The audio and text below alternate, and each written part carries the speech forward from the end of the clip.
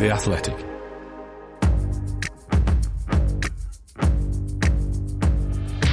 Totally Football Show. Today, the Euro final. England 2, Germany 1. Chloe Kelly thrilling millions round the telly as the Lionesses show us all how it's done. We salute England's misses, decisive in a Euro final for the second year running. Then from the Queens to the King Power for the Community Shield.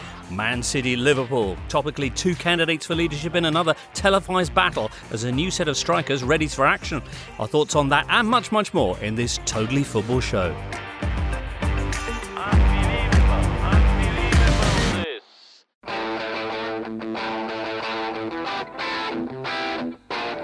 We are absolutely delighted to be formally welcoming Sarina on board. She is clearly one of the best coaches in the world. I think we have a very talented squad. There are many talented players in England. I'm very excited, ready to go. Kirby to Ben Mee. Is this the moment? It's a goal! We developed really well and we're in a very good place at the moment. England 7, Norway 0. England 8, Norway 0. It looks like it's easy, but never take it for granted. It's not easy. Space opening up for Georgia Stanway. Goes for goal! Oh my word! We want to inspire the nation. I think that's what we're doing. Här kommer ett instick för England och Lindahl stoppar bollen men den studsar in i mål bakom henne. Frank Kirby gör 4-0. But when you reach the final, then you're one of the best teams in the tournament. I think we have a very good team too, and we don't fear anyone. It's in! Chloe Kelly! England! European champions for the very first time! Hello, listener. The fans were tense, but the manager was Sarina as England claimed the 2022 European title on a warm and wondrous night in Wembley. 87,000 fans on the edge of their seats, the Duke of Cambridge in particular, one imagines. And Daniel Storey and Nick Miller and Raphael Honigstein are with us today. And Charlotte Harper's on the line as well. And good morning to you all. It is Monday the 1st of August, the first day, well, of something, Charlotte. It really feels like that. It feels like we've crossed a line and women's football will not be the same again. Wow. Okay. Daniel, you were there. Nick Miller, as I say, is with us, but not quite with us at the moment. Danny, I imagine you're kind of struggling to process so much of your identity as an England supporter is bound up with dismay and disappointment. How do you process? Well, I think you treat it absolutely on its merit. I think the both the great and the sad thing about yesterday is that if the men had won the European Championships last summer, they would have been treated purely on their own merits. They would have been the champions. Whereas even Captain Leah Williamson, the first thing she has to say in her post-match interview is, this is a mark for the future. You know, come to WSL games, show that we have made a difference. This is bigger than us, which is a tremendous thing because these players seemingly embrace that. But also I found quite sad in that they clearly enjoyed the moment and they'll enjoy it last night. They'll enjoy the next few days, weeks and months. But each of them knows that they are the start of something, which is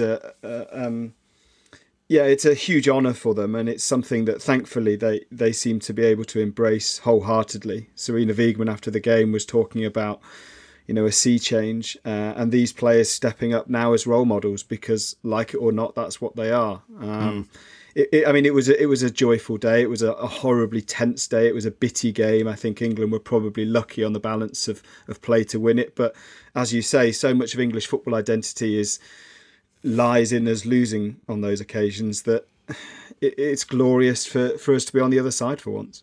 All right, we'll get into the game, how it all happened for the benefit of Rafa, who's on a plane for most of it, very, very shortly. But the point you make about the significance going beyond the game. For the players, Charlotte, I'm guessing that, it was a distraction maybe from what they were doing, but also just what a feeling of pride for them, given the extraordinary passage, the extraordinary growth of the women's game in this country, as has been pointed out, 101 years since the sport for women was banned for 50 years. These players have grafted, but they do it when no one's watching, and they will continue to do it when, behind the scenes and the everyday work that they put in, that's professional athletes. Of course, they feel enormous pride in terms of the family and friends that have shown that support from when they were young girls and didn't have professional environments. We're talking about taking young girls to training, or Lucy Bronze's parents or her mum would take Demi Stokes and that sacrifice that they've made. But of course, these players will become even more of a role model, but they have been for the last 15 years of their professional careers. And Leah Williamson was saying how, as captain, she hasn't changed who she is. She's still Leah Williamson, still doing the basics. And although they are role models, they're not going to change drastically who they are or what they have been doing day in, day out. Don't be fooled by the European titles that I got. Still Leah Williamson from the block. Rafa, what's the reaction been like in Germany, losing a Euro final for the first time in 9 such matches? Yeah, big disappointment, of course. Germany surprised themselves to an extent by making it this far. They were not quite sure about their own strength and maybe over-exaggerated the weaknesses that they had at the back. But there was a real wave of euphoria. 18 million people watched the final last night, which, of course, is a new record and would have been a very good turnout for a men's game. But also a sense of disappointment with the refereeing decision that went England's way, with Leah Williamson handling the ball on the line from Marina Hegering. You know, that very difficult scene perhaps to see during the match when after the corner the ball was sort of flip-flopping and ping-ponging around.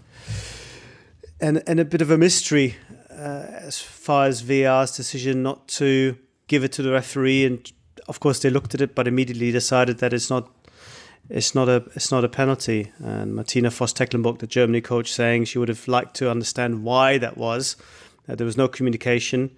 Bild actually asked one of the 2 VAR referees, who's an Italian guy called Paolo Valeri, I think. Not from Azerbaijan this time, Rafa. Not from Azerbaijan this time. And he answered, non posso dire niente, mi dispiace.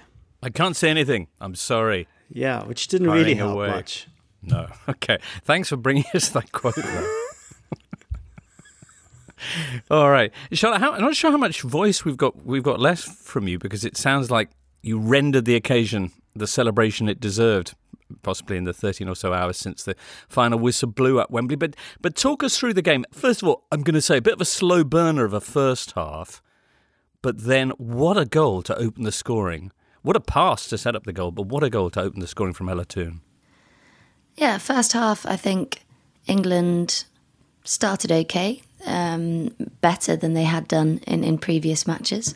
But if you look at Germany's expected goals, then that was way above England. England had chances, especially that cutback from Beth Mead, but I think we felt pretty comfortable going in 0-0 at half-time. That's, you know, we didn't want to concede early on, and we know we'd had sticky starts from England's perspective. But what a goal, what a pass from Keira Walsh, my word, threading the ball through the eye of a needle. And Toone, she had pressure from Germany, but she also had time. It was quite a long distance for her. And I thought she'd overhit it, but beautiful chip. An absolutely splendid goal from Ella Toone to come into her first major tournament and make such a clinical finish, having only just come on as a substitute. All credit to her.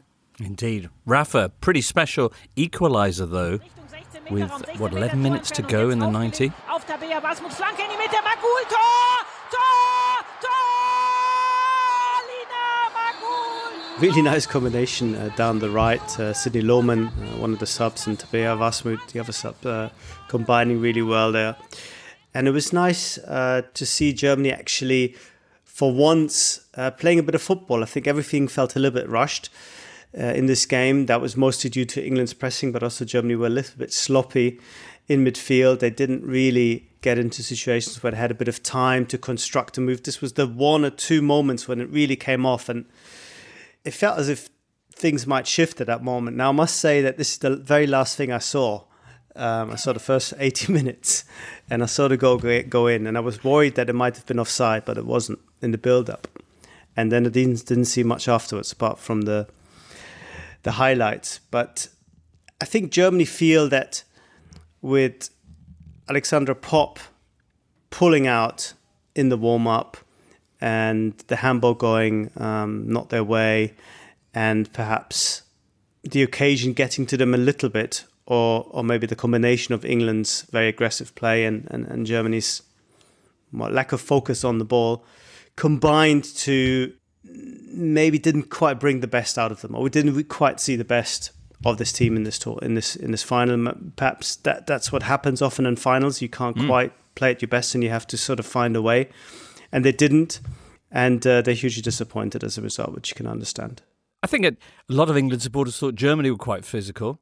Although I think a lot of people recognise that Germany were, for quite a part of the game, maybe the superior side. I'm not sure if there's quite as much concern over the handball incident. Chloe Kelly, though, and the winning goal, Charlotte, what about that? It was a bit of a kind of goalmouth scramble. She swiped at it first time and missed, and then outstretched her right leg and just a toe poke in. Wheeled away, and it was about to pull off her shirt and stopped to check that the goal had actually been given. And it was just euphoria from that. It was one of those blurred moments, and you just saw her shirt swinging and sprinting towards the bench. And it was then the mastery of time wasting, really. I don't know if you've seen the clip, but it is brilliant, where Germany pass on a note. I'm not exactly sure what are the timings. And Thun tries to get hold of it. And then Alessia Russo is just peering over the shoulder as if she speaks or understands or reads German. And it was just brilliant. That did make me chuckle. But England held on for a long 9 minutes and directed straight towards the corner flags.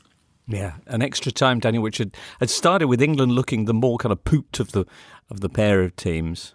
Oh, totally. I think for all but the 10 seconds when they scored the goal, I think pretty much every English supporter in the stadium would have been happy with a penalty shootout, even though that contains its own, sporting demons for us. I mean, that celebration was absolutely magical. Not just because Chloe Kelly starts to take off her shirt and realises inevitably that this is going to be an iconic moment if it goes well, but also realises that it's going to be a real nightmare if she does the big celebration and it is disallowed. So fair play to her, she waits. But even then, in the penalty area, Kelly is followed by about 3 England players, and all the substitutes are going mad and the coaches are going mad, of course.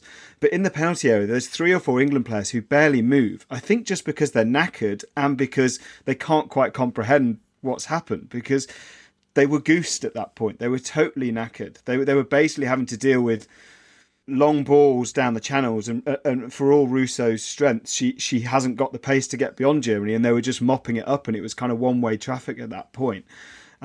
Obviously winning the corner and it coming from the set piece it felt the only way England were going to score, but I think it was Lucy Bronze in the box who was just kind of stood looking at the sky as if she couldn't quite believe what had happened. And then you've got Leah Williamson and Millie Bright surging around players, just sort of pointing at their heads and saying, think on. We haven't won this yet. We've got to win it now.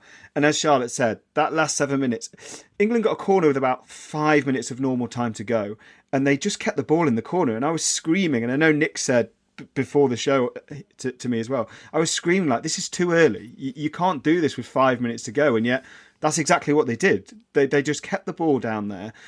They kept winning throw-ins, they kept winning free kicks, they kept frustrating Germany. It was for a team that's never won a major tournament before, it was an incredibly well pre-planned and executed tactic of shutting down the game. And it was time wasting, but they are all parts of major tournament winning teams, and England did it brilliantly.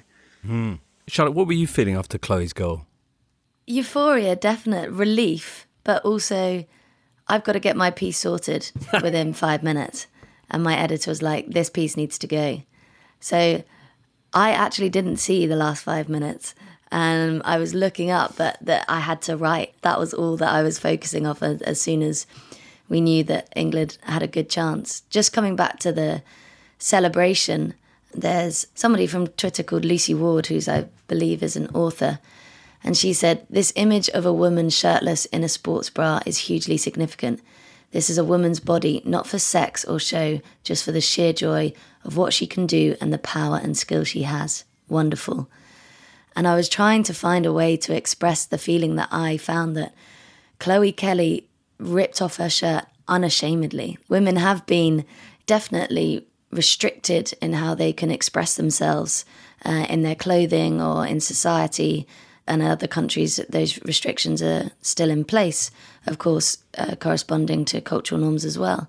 But it was that, just admire her for her athleticism and the body that has produced this amazing talent, rather than in any kind of attractive or sexualized way.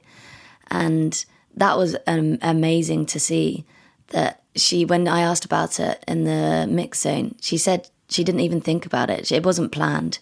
She just did it. So, yeah, wanted to bring that up.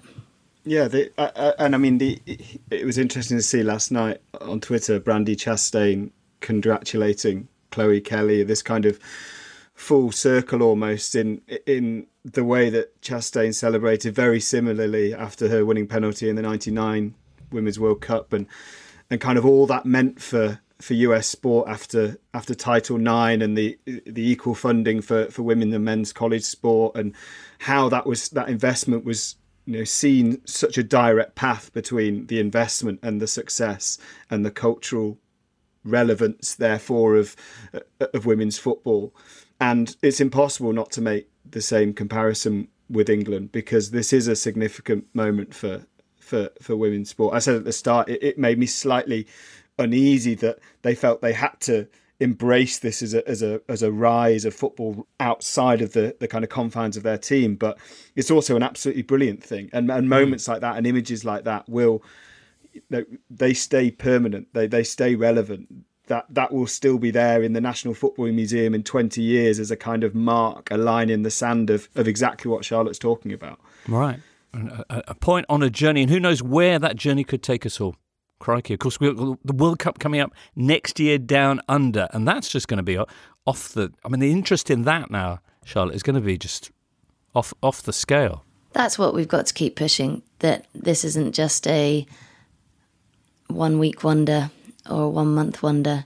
And even in the German league, and I'll bring Rafa in on this, we've been building the momentum and the noise around getting bigger crowds at the WSL and making sure that this is a transitionary phase from international stage to domestic stage. And of course, that's leading into the World Cup. But I'm unsure how this will affect the German league as well, Rafa. Well, this is the big question.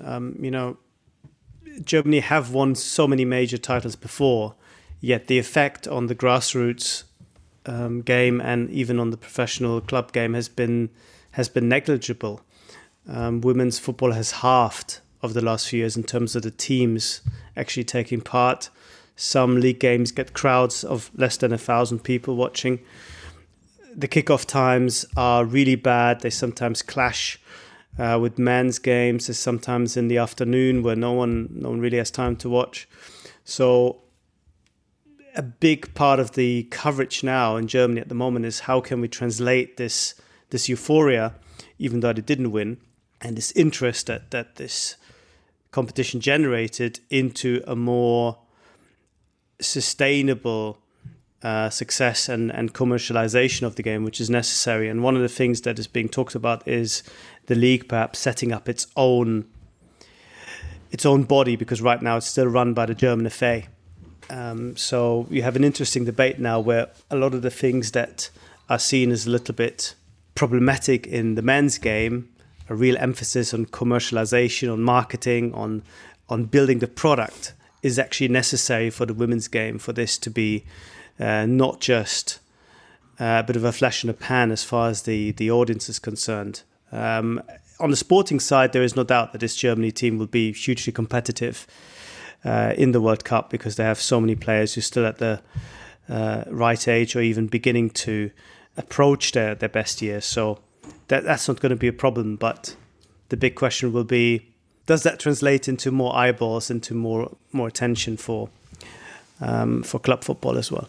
Well, 18 million. Well, that's what, 36 million eyeballs on the final. That's an extraordinary number. How many were there in the UK? 23.4 million, including streams, watched it on the BBC yesterday. Wow. So that's almost exactly double the record, which was set in 2019. So in the space of 3 years, they've almost doubled the record. Amazing. It's good. I think it's important to say as well that there's almost two legacies out of this tournament, which is both the major nations, of which England are clearly the prime example because they won the tournament, but also the slightly more perceived as fringe nations in terms of women's football, which is, the rise of countries like Finland and Northern Ireland. And it's how much the improvement in those countries can persuade other national FAs to invest in women's football and create a pathway, not necessarily to winning major tournaments, because there are probably 180 countries in the world who are never likely to win a major tournament. But that's not the point about sport. The point about sport is about kind of national pride and interest and participation, and it goes beyond those major nations to others, and that's where the World Cup comes in, and the expansion of the World Cup, and the I think 4 new countries have already qualified for that. That's the other legacy out of this tournament, that if you get eyeballs on a tournament, it isn't just for the major nations, it's for everyone. There's going to be a huge demand for teams to be set up. Girls are going to want to play football and get involved in football, and we've already heard requests of 6-7 teams to be set up in a town. Now, do we have the facilities to support that, pitches available, and B, the human resources to run that as well? And this ties in with the FA's Discover My Talent programme, where previously you had to be part of a regional talent centre to play for England, but they're wanting to go into cages or parks or estates and scout the best talent. And if there's going to be a huge explosion of girls wanting to play football, but then they meet barriers, access to pitches, access to coaching, transport to get to those pitches, then we're just going to be back to square one. So that's really important that we actually are able to meet the demand, because I fear that at the moment the demand is going to outweigh the supply. Mm. Well, in some ways it's a nice problem to have, but congratulations to England on and off the field. An incredible success story this Euros. Very good. I think Nick Miller joins us now. Nick. Hello.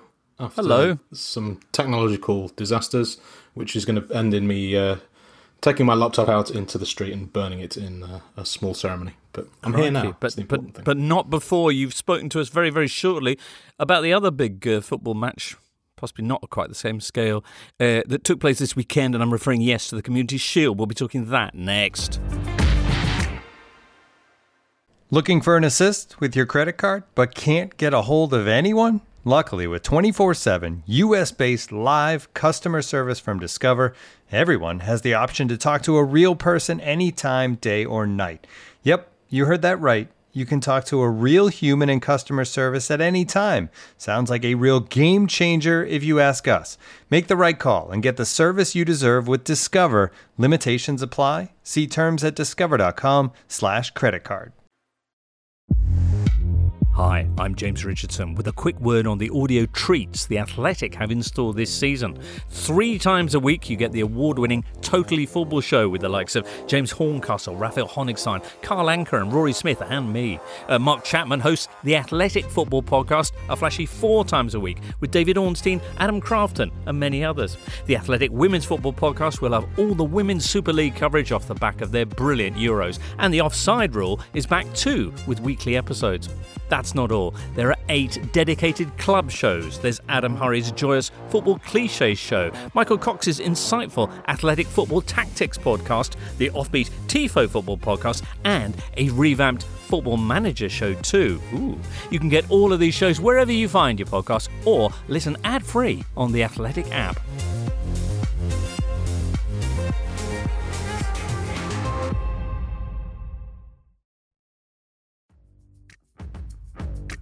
This is the Totally Football Show, part of the Athletic Podcast Network.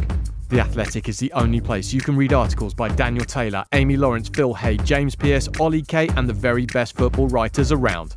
By the way, if you're after a bit more reaction to Sunday's triumph for England at Wembley, the Athletic Women's Football Podcast, recorded on site at the National Stadium, if that's what they call it, Wembley Stadium anyway, yes, on Sunday, is out now. Well, our next for us to the Community Shield, overshadowed a little by events at Wembley the following day, but this was a rip-roaring season curtain raiser, was it not? Liverpool 3, Man City 1. Yeah, I mean, a charity Community Shield, with goals, which is kind of slightly unusual. You don't usually, everything is usually very sort of cagey and everyone's half fit and no one really cares, but this was actually a pretty decent game. I mean, it's kind of obviously continuation of the rivalry that has sort of dominated English football for the last 3 or 4 years. I suppose the main thing that a lot of people are concentrating on is Erling Haaland and Darwin Núñez. Hadn't occurred to me. We'll ask that question. I'm here to kind of bring in the things that no one else has thought about. That's why you've been waiting for me for all this time. Perfect. Well, Daniel, you went along. You were there at the King Power. So what did you think, or what did you know on your way out of the game that you didn't know going in? The lack of service to Haaland surprised me slightly. Before the game, my big worry, or probably my only worry about Manchester City this season is that, to my mind, I think they sold their most effective attacking link player. Kevin De Bruyne is clearly the creative force, but what Raheem Sterling does, and doesn't always do it efficiently because of the chance conversion, but what he does, I think, is play in a way that Pep Guardiola feels like he has complete control over that attack. And in Jack Grealish, I still don't think he has that control. I think there's a sense with Manchester City, when Grealish gets the ball, no one around him, for better sometimes and also for worse, really knows what he's going to do next. Whereas with Sterling, there was a set pattern, and they're going to have to learn to do that pretty quickly. It won't matter against half the teams in the Premier League because they will score enough goals and Haaland will score enough goals. But I think in the big games, and we're probably particularly talking Champions League here, I think that will matter, and they have to work out a way of that improving pretty quickly. Liverpool were fantastic. They also picked a team that was already there last season. I think that showed in the first half. They looked a lot more kind of coherent with the ball, and in Darwin Núñez they have a player who, I don't know how many goals he's going to score, but you better believe that he gets what he needs to do to make himself popular with Liverpool fans. Put it that way. He, when he's warming up, he's kind of really demonstrably, so almost like bowing to the crowd at the end of the King Power. When he comes on, he's chasing everything down. He's doing flicks. When he scores, the shirt's off in what is a friendly.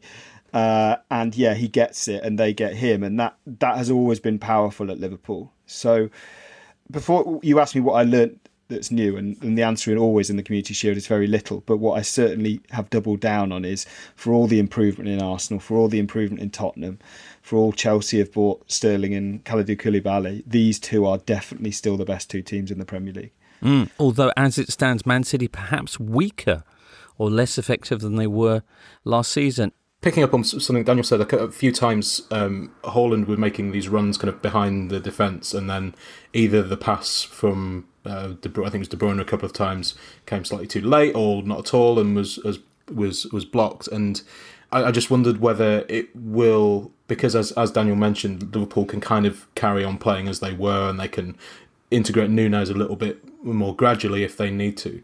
This signing Haaland, he will score a lot of goals at some various points in the season, but it will take them much longer to change the way that their attack works than Liverpool will. So whether that will actually translate into them being a weaker side throughout the season, I'm not sure, but will just take them a little bit longer.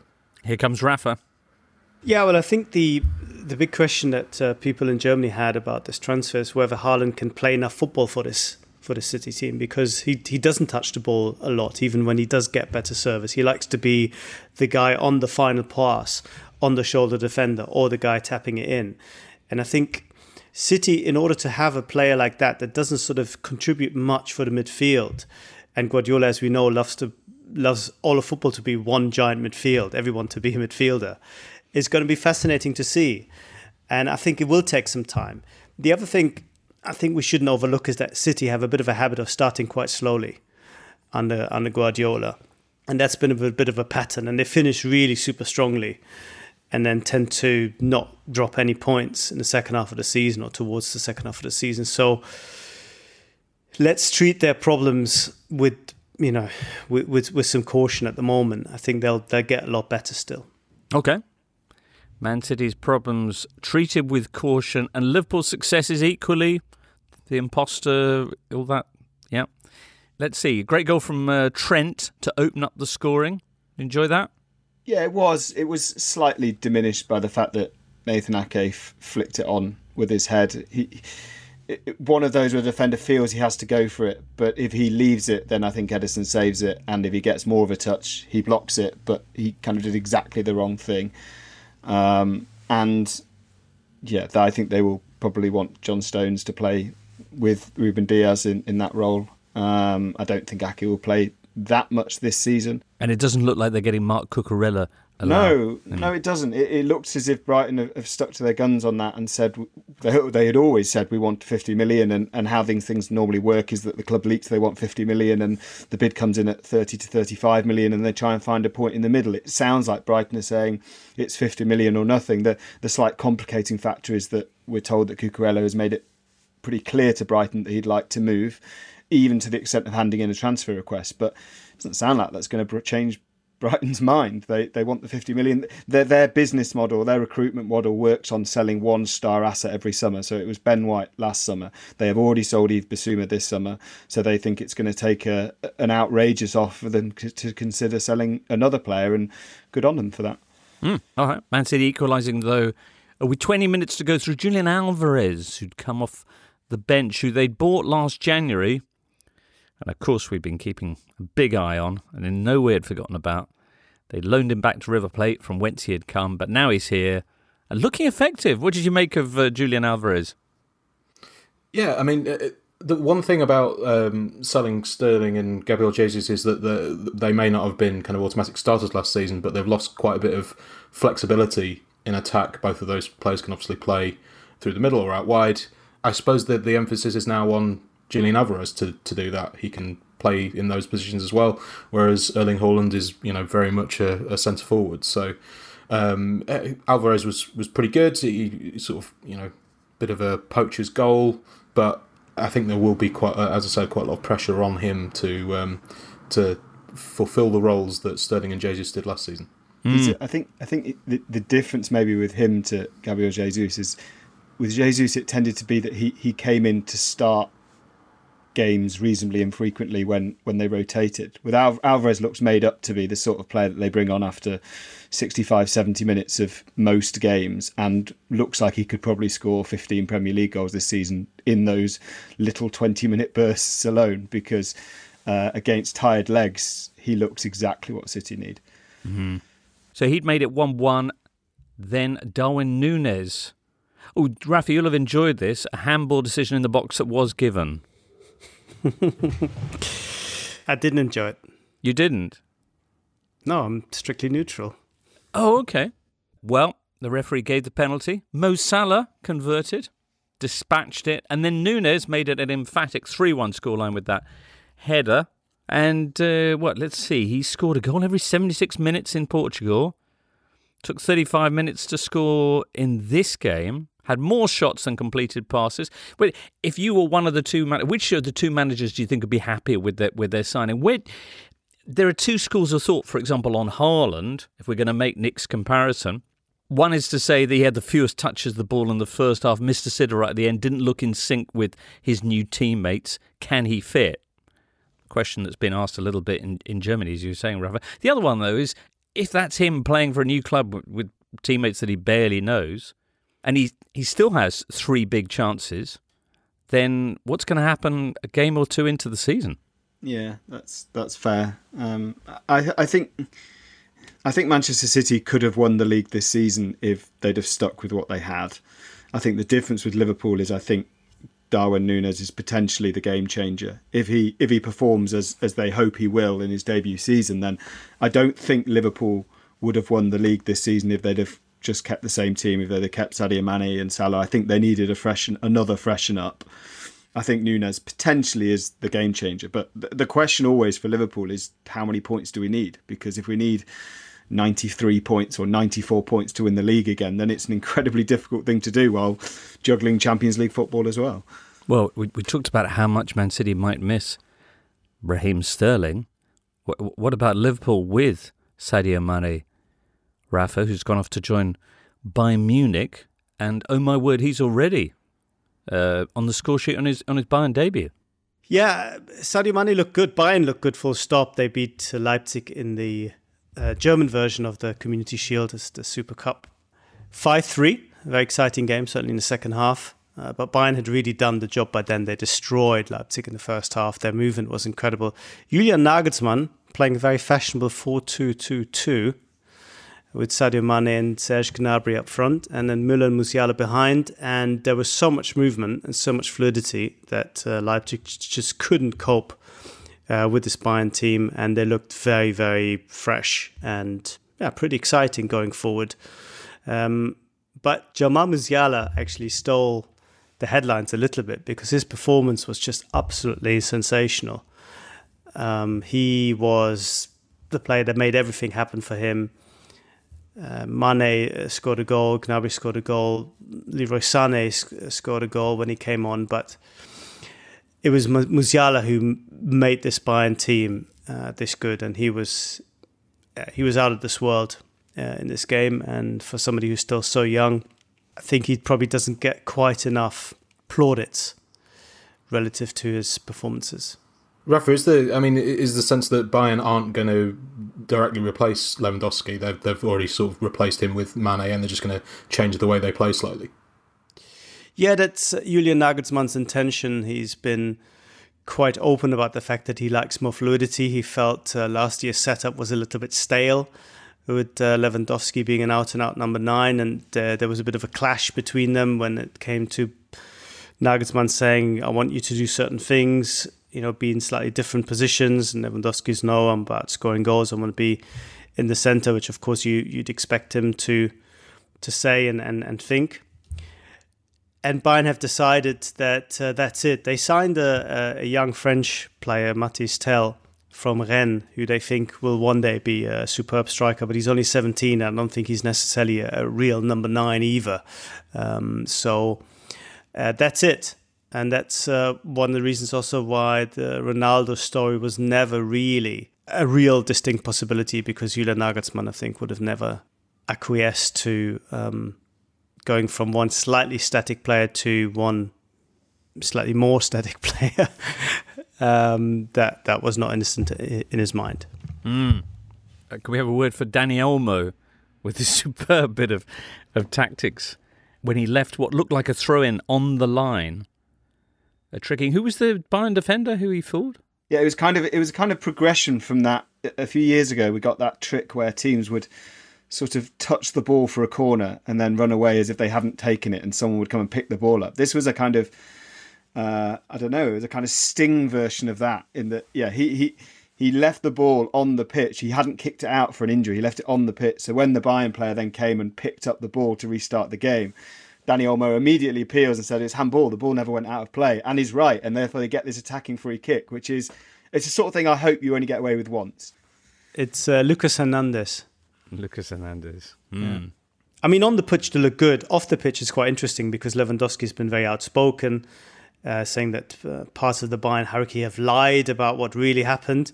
And Hasan Salihamidzic, who's very much the man of the moment in Munich because of his transfer dealings having gone quite well so far, said that he was always taught as a youngster not to close the door with his backside.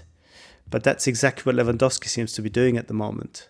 What a nice expression. Is that a German expression? Closing, leaving on bad terms, closing the door with your backside? I've never heard it as a metaphor before, but I can, I can understand what he means in sort of more ballistic terms. It's an interesting line. It certainly is. Heading for an interesting season in the Bundesliga.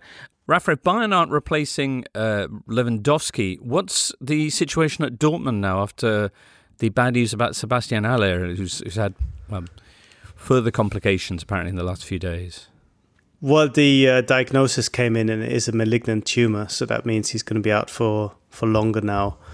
And that's really bad news, first of all for him, but also, of course, for Dortmund, who wanted to make him the pivotal player in their new attacking setup. I think they will get somebody in.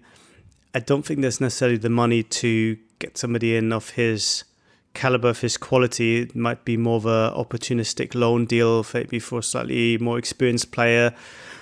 The names of Edison Cavani, for example, are being bandied around in Dortmund. I don't think that's going to happen for a number of reasons, but somebody perhaps who wants to use this opportunity to play now for the next few months with the view of getting himself into the World Cup team.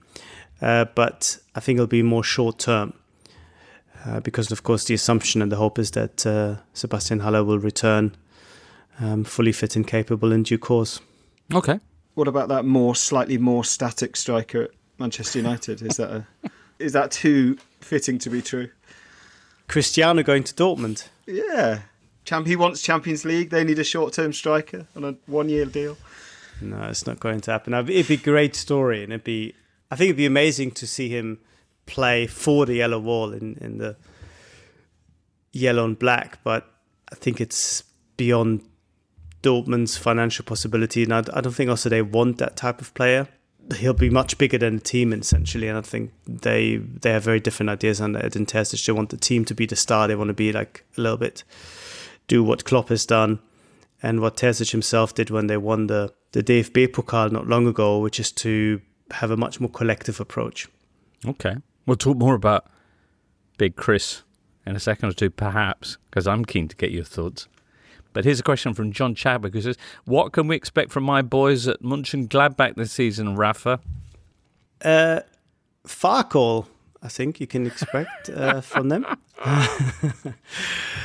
Fark has come in and he's won his first game, albeit against the lower division SV Oberaachen in the German Cup, 9-1 at the weekend. Marcus Thuram looked good. He sort of was a forgotten player almost last season, playing quite badly along with the rest of the team and having 1 or 2 injury problems. And I think we can expect a big season from them. And Farke is the type of coach, of course, whose game, which is very possession-based and very different to how most of the Bundesliga teams play, could be the right fit because they were at their best under Lucien Favre, playing exactly that game. And when Marco Rose came in and tried to change everything, it never really worked, apart from half a decent season.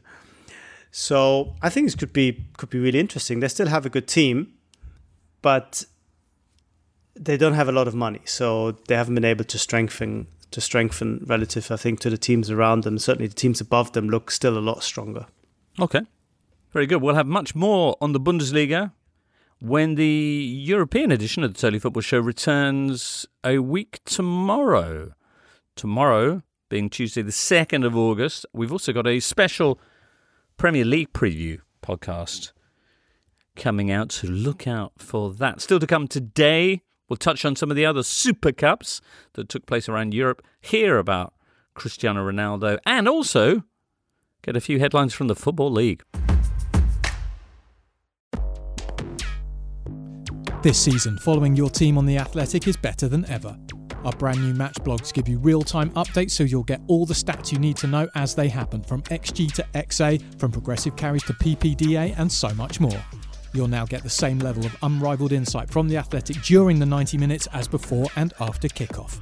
The Athletic's match blogs are the essential companion for everything you need to follow the game. See for yourself on the Athletic app and at theathletic.com. This episode is supported by FX's Welcome to Wrexham.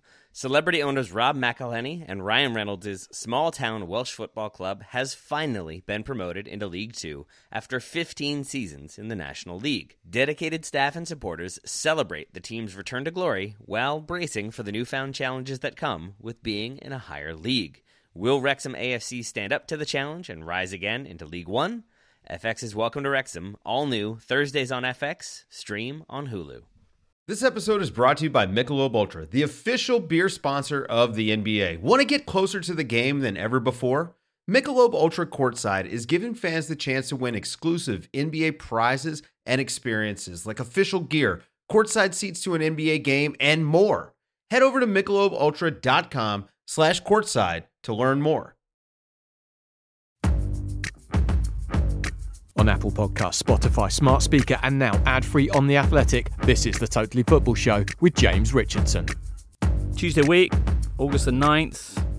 Experience Michael Cox, Duncan Alexander, Julian Laurens, and me live, raw, at the Lowry in Manchester. It's a special season preview thing. You can get tickets at thelowry.com. Join us. By then, of course, we might know what's going to happen with the King. You know who I mean. Pele. Oh. Ahead of Man United's friendly with Rayo Vallecano this weekend, Ronaldo tweeting, "The King will play." He only made 45 minutes of action before he got hooked by his new manager, Ten Hag, with whom he enjoyed a fairly disinterested sideline conversation, tactical kind of breakdown. Would you say? Did you catch that? Yeah, it was an unfortunate still in which Ronaldo, I think, is just... Well, if you watch the video as well, it doesn't get any better. Fine. I mean, the headline news is that Ronaldo, with or without permission, we are unsure yet, left the stadium after being substituted or before the end of the game, which, not that he cares, but would probably not send the right message about team harmony and integration. I mean, it ostensibly looks like he's played Manchester United in that he said, "I am playing," and he knows that if he then doesn't play, that it becomes a bigger story than if he does. And then by leaving, he'd already told them, reiterated to them in a meeting last week that he does want to leave, that this idea of him saying, "I was staying all along, it was all noise," that Manchester United would have liked to happen, clearly isn't going to happen.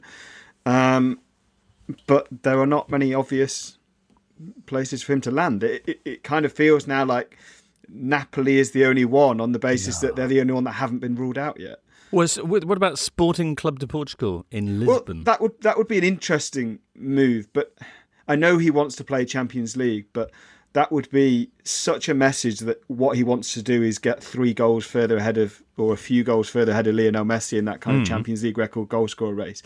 It would be so obvious. And if I assume Rafa is completely right about the Dortmund wage thing, he's going to have to take an even bigger cut to go to Sporting. I am aware that there is a kind of romance and nostalgia thing, but I don't know quite what it is about Cristiano Ronaldo that suggests that romance and nostalgia are not high up on his list. That I don't know. I can't see that one working either. I must admit, Rafa, are you hearing anything? I'm not hearing any things about Napoli being a concrete possibility. I'm still keeping a candle burning in the window for the loan move to join Jose in Rome. But what are you hearing, Raf? I haven't heard about Napoli either. I think a lot of clubs and a lot of chairmen are hugely attracted to the idea of getting Ronaldo in, especially if he's so desperate that he will accept a pay cut and maybe find a way of getting out of United without United asking for a transfer fee. I think that's the other issue. The combination of a transfer fee and Ronaldo's wages is going to be a short-term thing, because you're not going to give Ronaldo now a long-term contract wherever he goes. It makes it so difficult. But it comes with so much attention. There's so much marketing potential. There's so much you gain from having him there. I think the problem is that a lot of the managers see it very differently. I think Ruben Amorim, to talk about Sporting, is not necessarily thinking what I really need is Cristiano Ronaldo next season. That Nagelsmann didn't think that. That I think Simeone, maybe he's open to the suggestion, but I mean, can you really see Cristiano Ronaldo playing in a Diego Simeone team? I mean, it's hard for me to envisage somehow. Maybe I'm lacking a bit of imagination. So it makes it very difficult. And the interesting thing here is, once a player makes a decision he leaves, usually that is connected to a very strong offer and a very clearly formulated exit plan. I have a club, this club wants me, or I have 2 clubs and they want me, and I want to leave and I'm going to force this through. In this case, it seems the other way around, which is bizarre. I mean, Ronaldo has made it clear, both personally and through his for his agent and outriders in the media that he wants to leave. And United are kind of saying publicly, we don't want him to leave. I think secretly they're probably saying, well, let's see what happens. But there is no one there who takes him. So you have this weird sort of limbo where neither party can really do anything to change the situation at this point. I've seen it being spun as, United have failed to convince Ronaldo to change his mind, but I don't think it's about that. It's about where does he go? He'll still be there then. It's going to be like a kind of George Costanzo moment come next weekend. I hope Nick is thinking exactly the same thing with me, which is this has got Evangelos Marinakis paying £800,000 a week to Cristiano Ronaldo all over it. Magnificent. All right. Well, looking forward to seeing how that one plays out. Now, other Super Cup curtain raiser for seasons across Europe. PSV beat Ajax in the Dutch Super Cup. Also 5-3. That game with added significance because it was Ruud van Nistelrooy's first game as PSV manager. Woof. A big 4-0 win, meantime, for PSG. Plucky underdogs in Ligue 1, seeing off Nantes by that scoreline in the Trophée des Champions. Neymar got 2. Sergio Ramos also scored. Did you see Leo Messi's opener, though? That was very nice. Dans les pieds de Léo Messi avec un peu de réussite. Léo Messi le crochet. Christophe Gauthier debuting on the PSG bench. Lovely stuff. Elsewhere, quick shout for the Athletics countdown of the top 50 individual performances from the 30 years of the Premier League. Since we spoke, we've only gone and entered the top 5. Crikey. Do you want to hear the top 5? Daniel does. Well, at 5, it was David Silva's virtuoso display for Man City in their 6-1 win over Man United at Old Trafford in 2011. At 4, Dennis Bergkamp, the hat-trick for Arsenal in the 3-3 at Leicester, 97, including goal of the season. At 3, Eric Cantona, woof, for Man United in the very first season of the Premier League. Cantona, did he not score a hat-trick in the Community Shield or something stupid that year for Leeds, who then promptly sold him to Man United and ended up finishing where? Students of the Games, was it 17th that year or something? Bizarre. Anyway, that was number 3, and that was against Spurs. And number 2, which is out today, August the 1st, and this is the off-cited on this podcast at least, Thierry Henry hat-trick for Arsenal against Liverpool in 2004. As the Invincibles marched towards the title. I say, do you want to hit the top 5? But the number 1 hasn't come out yet. Well, I touted Brian Roy away at Sheffield Wednesday in April 1995, and I haven't had it yet. So hasn't happened yet. Can only assume. Way to ruin the suspense, Daniel. Is he right? Well, find out by signing up for The Athletic today, or the day that you're choosing. But do it soon while they've got a special offer running. That special offer in full is £1 a month for the first 6 months. Cheapers. Go to theathletic.com/totally. The Athletic. If only they did energy. Nick, the EFL returned this weekend. Give us the headlines. Relatively low-key start in the Championship. Norwich lost to Cardiff, which was, I suppose, a bit of a surprise, with a team that looked very, very similar to the one that got relegated last season. They had a man advantage for some of the second half, but they still lost. Hull, who probably could be one of the most interesting teams in the division this season, if only because they could be brilliant or they could be an absolute disaster. But they came from behind to beat Bristol City, scoring the winner in the 93rd minute. Elsewhere, kind of lots of 0-0s and 1-1s and 1-0s, nothing kind of enormously exciting. But I think the highlight of the EFL weekend was new Doncaster signing Lee Tomlin, who getting himself sent off. Gabriel Martinelli-esque for 2 yellow cards in the space of about 15 seconds. I would urge anyone listening to go and look up the clip because it's absolutely beautiful. But to describe it briefly, he is standing over an opposition. They're playing Bradford, standing over a Bradford free kick, trying to prevent them from taking it quickly. He kicks the ball away a couple of times in that sort of petty little just nudging the ball 5 yards one way. The referee loses patience, books him once, and then a Bradford player comes up behind him and sort of glances him on the back. He throws himself to the ground, and the referee thinks about it for a second and thinks, no, I'm not having this, gives him a second yellow card and sends him off while Tomlin is still sitting on his arse on the pitch, which one of the more dignified ways to get sent off. And that was I think it was just before half time on his debut. One of his teammates is kind of standing behind him at various points trying to nudge him away to save himself, and then when he gets the red card, this teammate just kind of slumps over and as if to say, fuck. So it was a wonderful moment, and I urge everyone to look it up. All right. Also, check out the new look Burnley. Isn't that right, Daniel? Starting off their Vincent Kompany directed championship season with a 1-0 at Huddersfield.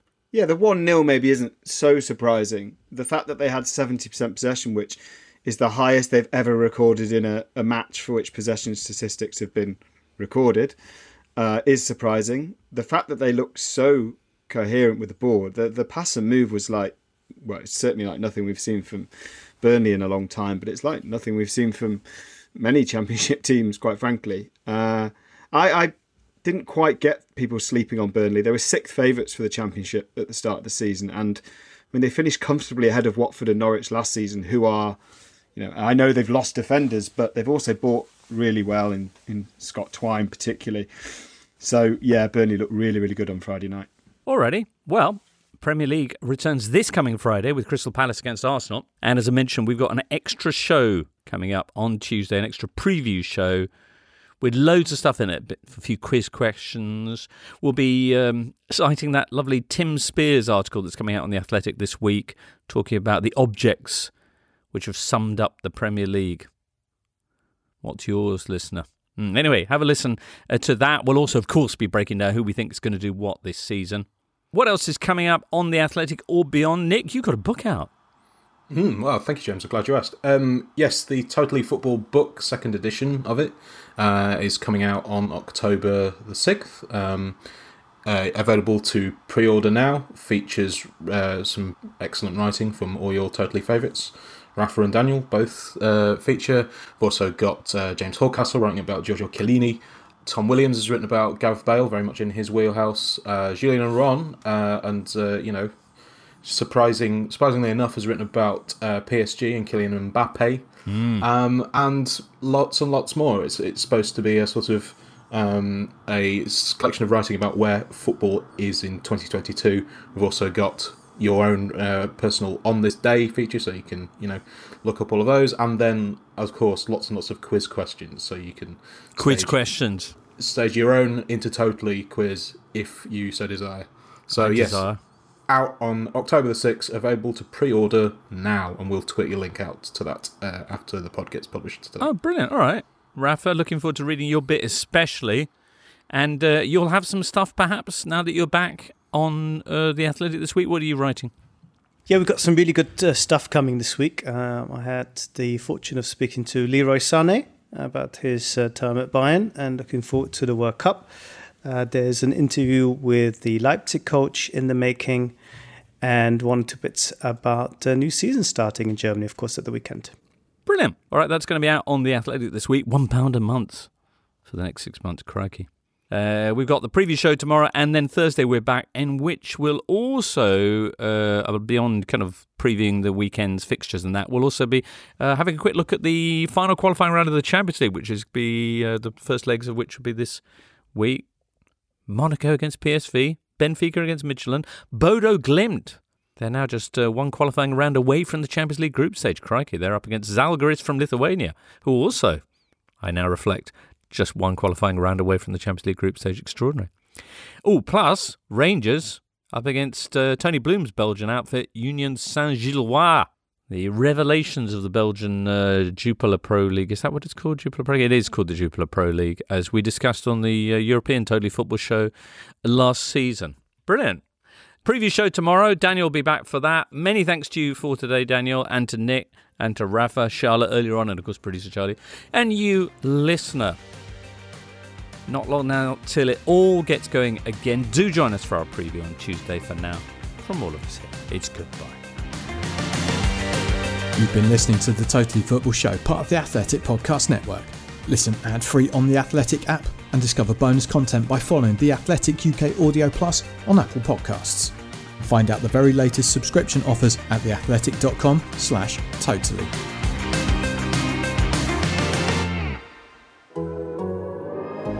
The Athletic.